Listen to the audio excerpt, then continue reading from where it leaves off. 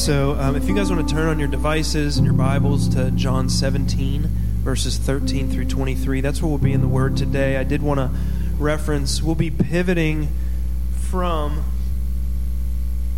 the Ezra-Nehemiah series because we felt like that was an out-of-season, it wasn't good timing for it, that it was an out-of-season series for us right now. And so we just checked that and just said, we think that this is better suited for this season. And we're going to be in a couple different things, the Lord's Prayer and honor.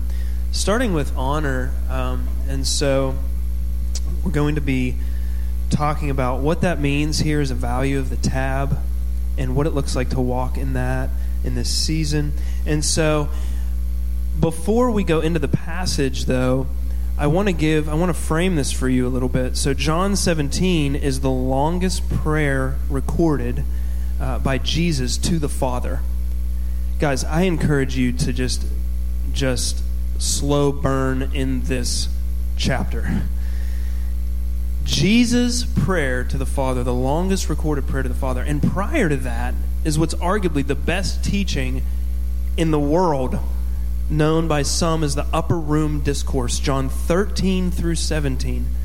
I encourage you to just meditate, to just gnaw on John 13 through 17. If the Sermon on the Mount's the best sermon ever given, this may be the best teaching ever given.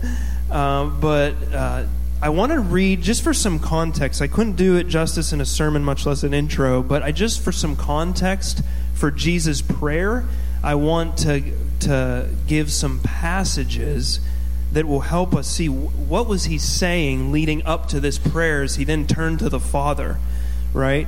And so this is the night that Jesus was betrayed. This is the Last Supper. They're in the upper room. And these are some of the things that Jesus said, and it's up on the screen here before we read the John 17 passage.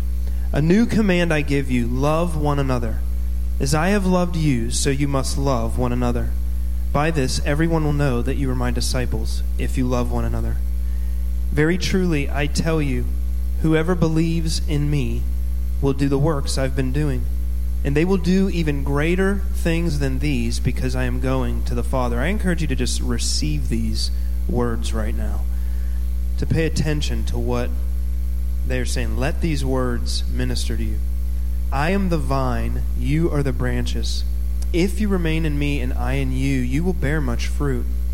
Apart from me, you can do nothing. This is Jesus talking to his disciples in the upper room. As the Father has loved me, so have I loved you. Now remain in my love. This is my commandment, that you love one another as I have loved you. But very truly I tell you, it's for your good that I'm going away. Unless I go away, the advocate will not come to you. But if I go, I will send him to you.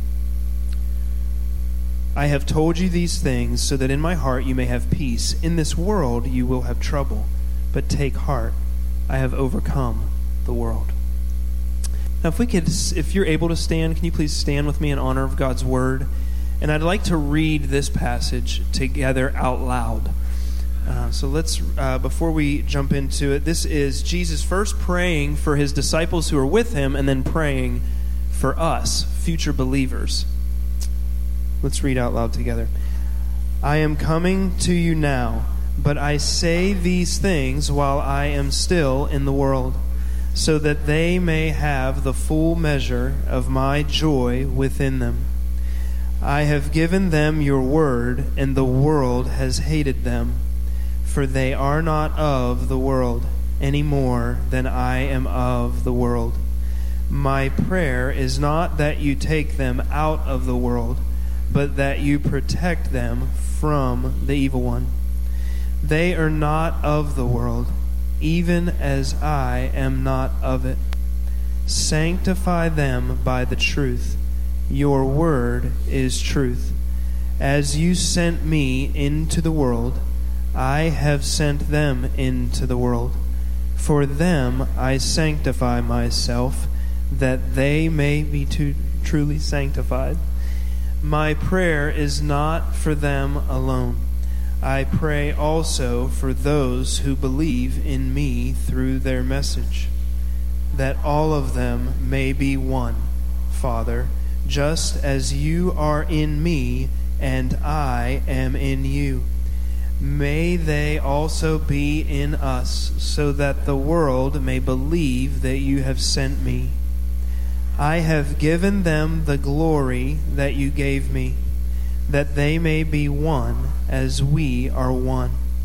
I in them and you in me, so that they may be brought to complete unity. Then the world will know that you sent me and have loved them even as you have loved me. Amen. The word of the Lord. You can be seated. In my early 20s, I was in relational conflict with someone, and I forgave them. And I was just like, pat on the back, I did my part, and I was biblical in this, and I thought that was it. And it was shortly after that the Lord began to reveal some ways that I actually contributed to the conflict.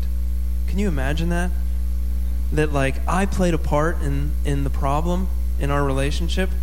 I couldn't imagine it at the time, and I was just taken aback, and I realized at that time that God was inviting me into a deeper sanctifying work. He was revealing things in me that contributed to this, and was saying, would you humble yourself to a process? Would you humble yourself and go to this person and ask for forgiveness for your part to play in this? And actually grow in your relationship with them and grow as a disciple of mine. And so I did that and did find that to be true, that our relationship actually, when we do that uncomfortable thing when God tells us to confront our own sin or to confront someone else in love, that there is breakthrough on the other side of that when we're in mutual submission to one another. Right? And that was such a good experience. And God creates conditions that way, right? But they're conditions created, but then we have to receive it. We can receive it or reject it, right? And so unity is getting along and going along together. It's growing in our relationships with one another. It's growing and submitting ourselves to a process to grow in personal purity, right? In our hearts before the Lord. And it's also being on mission together. That's why I said it's getting along, but it's also going along when we talk about the unity of the Spirit. It's also going along together. And how we get there, in a word, is honor. So it begs the question, what is honor? And I want to start by reading our value statement, what we aspire to for being an honoring community. And it's on the screen. Jesus is deeply concerned for the unity of his people, evidenced in their love for one another. For his sake, we cultivate a culture of listening to one another and forgiving one another. We champion and celebrate each other's callings and victories. We submit to each other's leadership.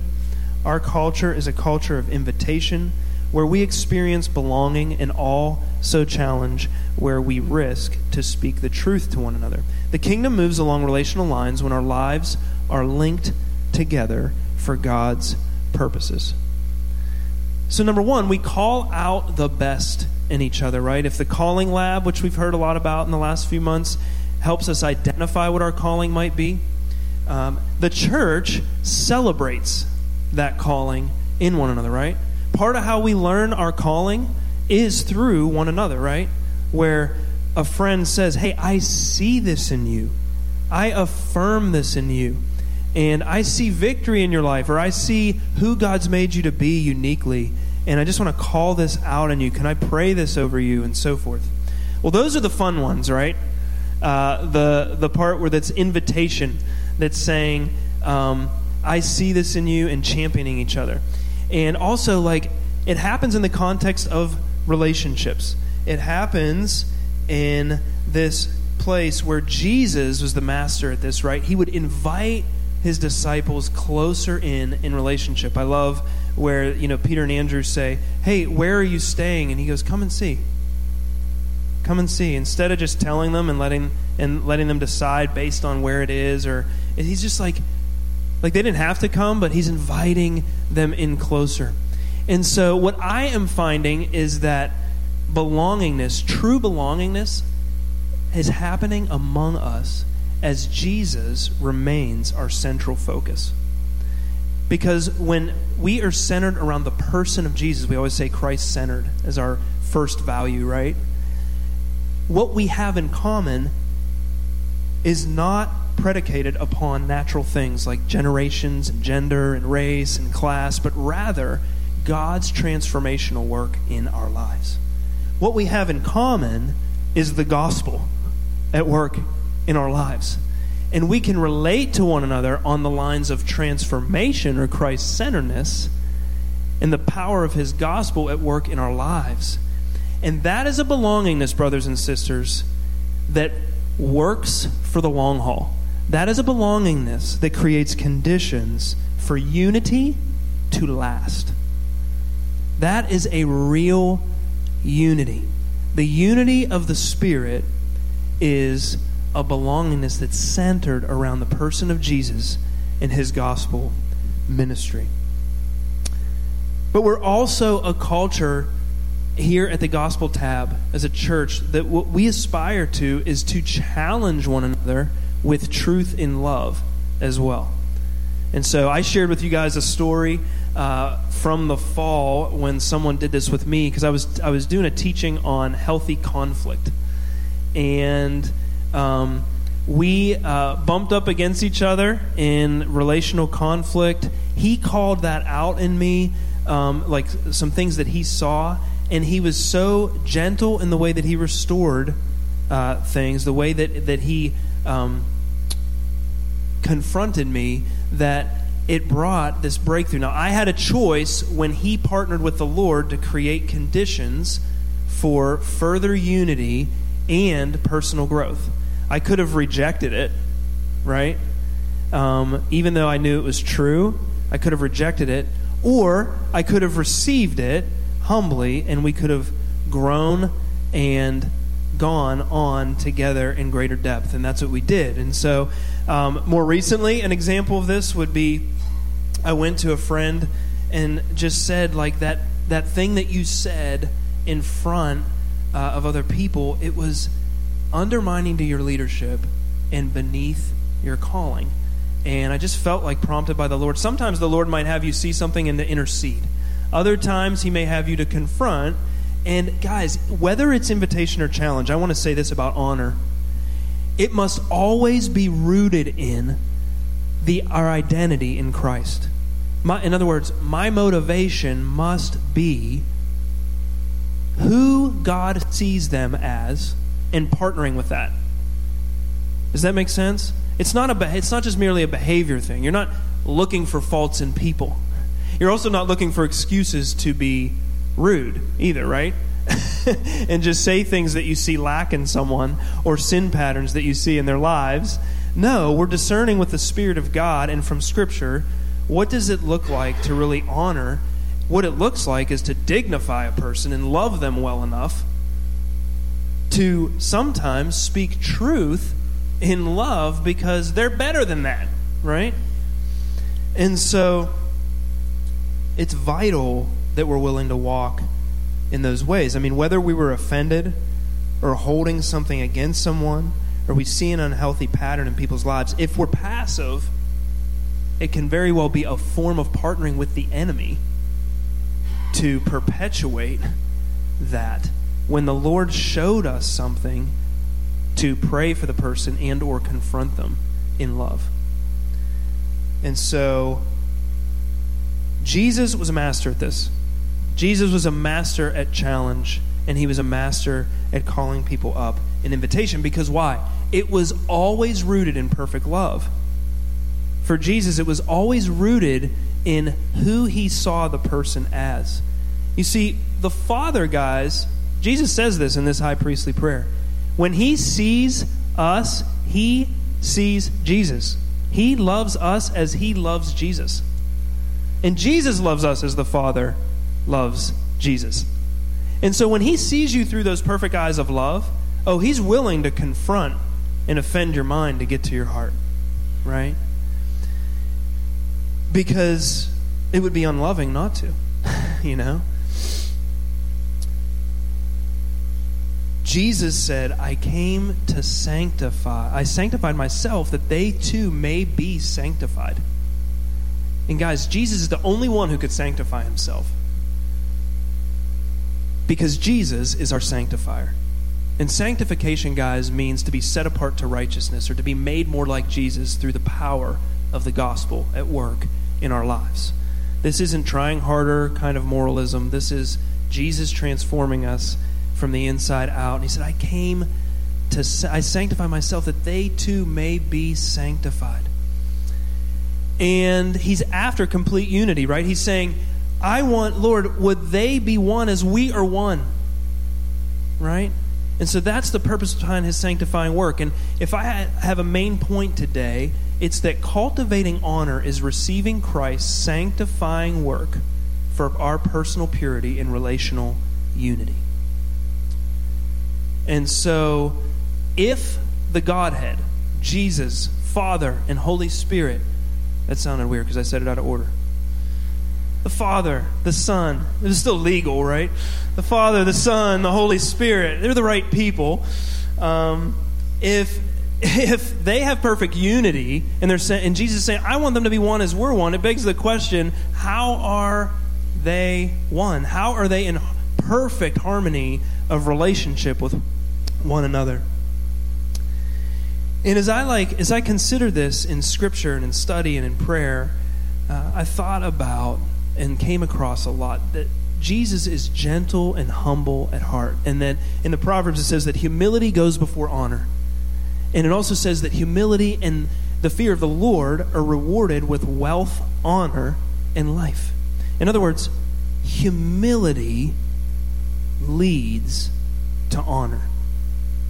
Jesus said, I'm gentle and humble at heart. And he said, he said in this upper room discourse, if you've seen me, you've seen the Father. So the Father is gentle and humble at heart, right? The Holy Spirit is gentle and humble at heart. And I believe perfect honor in their relationship, one with another, is rooted in their character of gentleness and humility. Paul got this when he said to the church in Ephesus, be completely humble and gentle. Be patient, bearing with one another in love. Make every effort to keep the unity of the Spirit through the bond of peace. At a heart level, Jesus is gentle and humble, and that's what he's after in us by sanctifying us. And not only that, but the Lord says, my gentleness makes you great. My gentleness makes you great. So guys, whether we are being gently sanctified by Jesus, or we are gently restoring a brother or sister who's in sin, or whether we are forgiving someone for having offended us and legitimately hurting us, we are partnering with God to create conditions to make the other person great. Or to be, if it's regarding ourselves, to become great. And guys, great, you might think, well, what do you mean to become great? What do you mean by being great? Greatness in the kingdom of God is coming into your gospel identity and greater capacity for kingdom influence. Let me repeat that.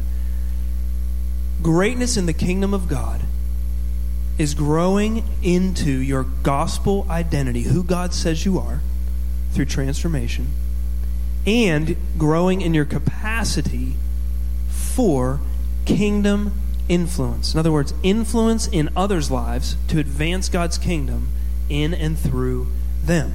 Amen? And so I say creating the conditions. You partner with God to create these conditions, because still ultimately Holy Spirit's a gentleman and he doesn't make anyone do anything. Father is not a controlling, abusive father. He'll highlight to heal because he loves you perfectly, but you don't have to receive that. In pride, you can reject that and withhold life from yourself that he wants to give you abundant life, or you can humbly receive that and become more like Jesus, or become, in a word, great. A few weeks ago, I was ministering to someone who humbled themselves and came for Restoration Prayer Ministry. They saw what was in their family line and that was causing havoc in their family. They also came to talk about some of the issues that were present in their own lives. And Jesus showed up powerfully as deliverer that day. And on the other side of the freedom that person experienced, the Holy Spirit began to minister to them, and they started to straighten up in their chair. And their back became straight, and their head lifted up, and tears began to flow. Guys, this was a picture of them coming into the revelation of their sonship by the power of the Holy Spirit. This is a picture of sonship. It's standing tall because you're a loved son of the King. Guys, this is what happens on the other side of humility. It's not arrogance. It's truth. It's becoming who he says you are. Wait a minute. I'm a son of the King. I don't have to live beneath my identity according to these lies. And when he got a measure of freedom from that, he was able to come into alignment with truth. And he embodied it in that moment. He was a picture for us this morning of what that looks like. Guys, that's true humility. It's submitting to the Lord to make you great. Well, what does it look like? That is gentleness and humility as Christ's sanctifying work for personal purity and relational unity. But what does it look like when the context is betrayal or accusation? What about when it's like really bad and really hard, really ugly? Jesus modeled this and taught this perfectly too, didn't he? Jesus was accused by his enemies, right? They said he had a demon at one point. They were jealous of him and were always looking for ways. They had problems with him for doing these things on the Sabbath. Anyway, this night that he prays this prayer to the Father, he would be arrested and falsely accused during a court hearing at night. It was illegal to have it at that time of day. They said all these things about him. None of them were even remotely true. There was not even they weren't even good at it. That was supposed to be funny, but Ava's like dad joke. But they weren't even good at it, and yet, what does Jesus do in response? He says nothing. He says nothing. Why does he say nothing? Because he trusts in the Father's vindication of him. He trusts in the Father's vindication, even if it wouldn't come until only after death, right? He never vindicated him, that side of life for Jesus. And yet, he remained steadfast, rooted in what was truth, in the Father's love. What about betrayal? Guys, betrayal didn't come from his enemies. Betrayal came from his friends. He said in this upper room discourse, you all are going to leave me. He prophesied, you all are going to leave me. But I won't be alone because my Father's with me. Judas betrayed him, right? Peter, one of his closest three, denied him, thereby betraying him, right? Now, Judas didn't repent and Peter did. Peter humbled himself and Judas didn't. Judas believed lies that led to his demise, but Peter repented. There's that, what will you do in these conditions even after you mess up, right? But Jesus was so deeply rooted in this time, or should I say, he was so low in humility. He was so low in humility, submitted to the Father's will in that hour, that he was able to withstand the raging storm of Satan and not be uprooted. He knew he was approved and understood by his Father. He didn't need people to understand him. Guys, that's a deep place in Christ. That's a humble place in Jesus for us. Guys, this is our inheritance.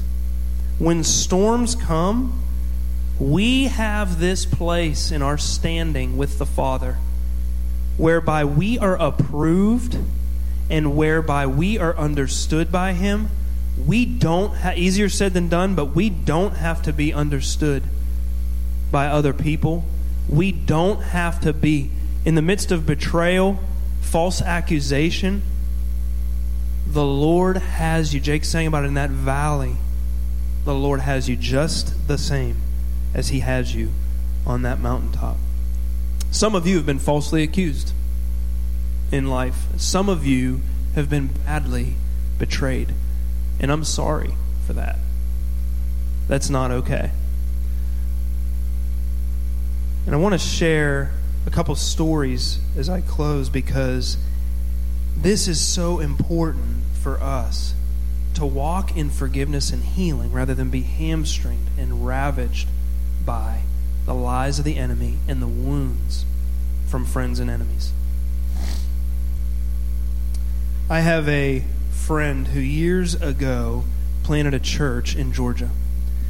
And when he planted that church, he had a team who was helping him build and establish the kingdom there in that area. And he had come into knowledge that his friend across town was recruiting one of his team members, a highly gifted leader. He was recruiting him, and he hadn't talked to him about it. He was just trying to get him to come to his ministry. And, after my friend worked through the hurt of that experience, through forgiveness and healing and that journey, the Lord called him lower still and said, I want you to serve him. I want you to serve the ministry who just tried to take from you. And, you might think, well, was that God's voice? And I think as he discerned that, he came to the conclusion that Jesus is still serving us today. And we're falling short of Jesus all the time. The Bible says he lives to intercede for us. And so he said, I came to serve, not to be served. So he obeyed him. And guys, I want you to know that over 20 years later, he's still serving with him. They're close friends. And the gospel, the impact of the kingdom of God has grown exponentially around the world through their ministry together. And I believe in part it's because of the decision he made in the secret place. The decision he made to say, Lord, I will go where you tell me to go. And in that decision, the kingdom broke out through that all around the world. The church is being revived, and the lost are being saved through that ministry. There's a pastor in Kansas City, and he had a dream. His name's Mike, and he had a dream that he would be betrayed by a friend about 40 minutes across town, and that this would go on for some time, that he would be falsely accused by him specifically. And the Lord gave him this warning, and with it he said, you don't say anything in response, but you bless him. You bless him, you bless him, you bless him. So he warned him in his love for Mike, right? Sure enough, this breaks out. A huge document's written about Mike. It's in all these major Christian magazines. This is like 30 years ago. He was a well-known minister, and so all of this stuff was being reported about him. He would be at conferences speaking, and at Q&A sessions, people would ask him about this situation, and Mike would just no comment, and just bless, and just obey the Lord's voice. You don't say anything about him. At one point, the man who accused him, a leak got to Mike about a scandal that man indeed was involved in. The Lord said, you don't say anything. Just keep blessing him. You bless him. And here's two things that the Lord taught Mike in that season. He internalized Matthew 5:44, if you can put that on the screen. But I tell you, love your enemies and pray for those who persecute you, that you may be children of your Father in heaven. Look at that, identifying with the Father. That you may, here's a sign of you as a child of God. You love your enemies and pray for those who persecute you, that you may be children of your Father in heaven. Because look at what God is like. He causes his sun to rise on the evil and the good, and sends rain on the righteous and the unrighteous. So, 3 years this goes on. 3 years of it just being really public, and, Mike just remaining faithful. And he goes out to eat one day at a restaurant. He's with his friends, and his friend, this woman, she begins to prophesy to him. She does not know this story. And she says, hey, she said, there's a conflict that you're in. And she said, it will be reconciled. You will reconcile today. And she said also, because you didn't harm the Lord's anointed, she said, your ministry will forever change. She said, because you didn't do that thing in obedience to the Lord, your ministry is going to explode with international influence. And he just wept. And, oh, hey, I didn't say the second thing. The other thing that the Lord showed him, before I finish up the story, the other thing the Lord showed him was that God is ravished with love for his accuser. He said, I'm ravished with love for your accuser by name, as I am for you. And so he was internalizing these two themes, that God is ravished with love for this person who is wronging you, and he was internalizing love your enemy and pray for those who persecute you. Well, anyway, so he's weeping at this diner. Guys, minutes later, this man walks into the diner. He lives 40 minutes away and came and ate lunch at this diner by himself. And Mike went up to him and he put his hand on his shoulder and he said, I bless you. I bless you. I bless you. Can you imagine 3 years of cultivation of being sanctified for Mike, right? 3 years of being sanctified, and out from his innermost womb now. He's saying, this is not just a ritual, guys. I bless you because that's what I'm supposed to do right now, because it's the end of the church service and I'm the pastor and I'm standing up here. This is deep from his innermost being. I bless you. It's what he believed with all his heart. And this man broke, and they went into a restoration process and and they reconciled, and they're close friends again today. Sometimes it doesn't end with reconciliation, because reconciliation's a two-way street, right? I understand that. But what a picture of the kingdom, of the personal purity that God was cultivating in Mike to become like Jesus, and of the relational unity that was only possible because Mike submitted to that process. Amen. Jake, if you can come and play. Thanks, man.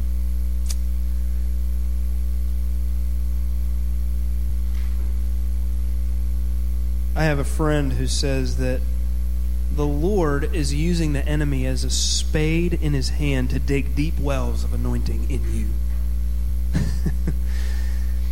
He said the Lord is using the enemy as a spade to deep wells of anointing in you. It lends new meaning, right? To the Lord is working all things for the good, for those who love him and are called according to his purpose. He says, I'm working good in the stuff I'm doing in your life because I'm good, and all I can do is work and sow good into you. And he says, and even the things that aren't my will, that the enemy tries to sow, I'm going to use that too.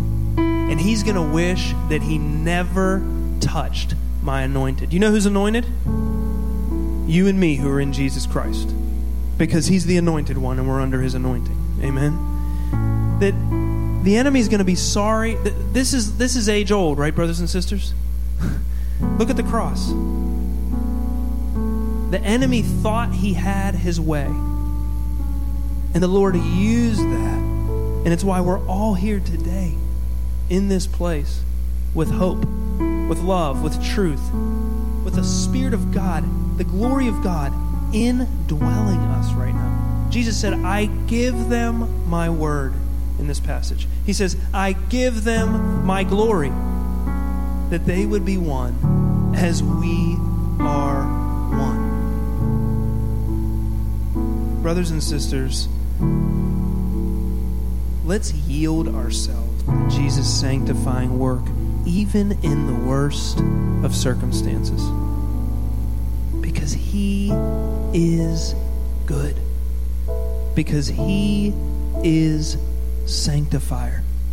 He is able to do far more immeasurably than what we can imagine, the Bible says, according to the power at work within us.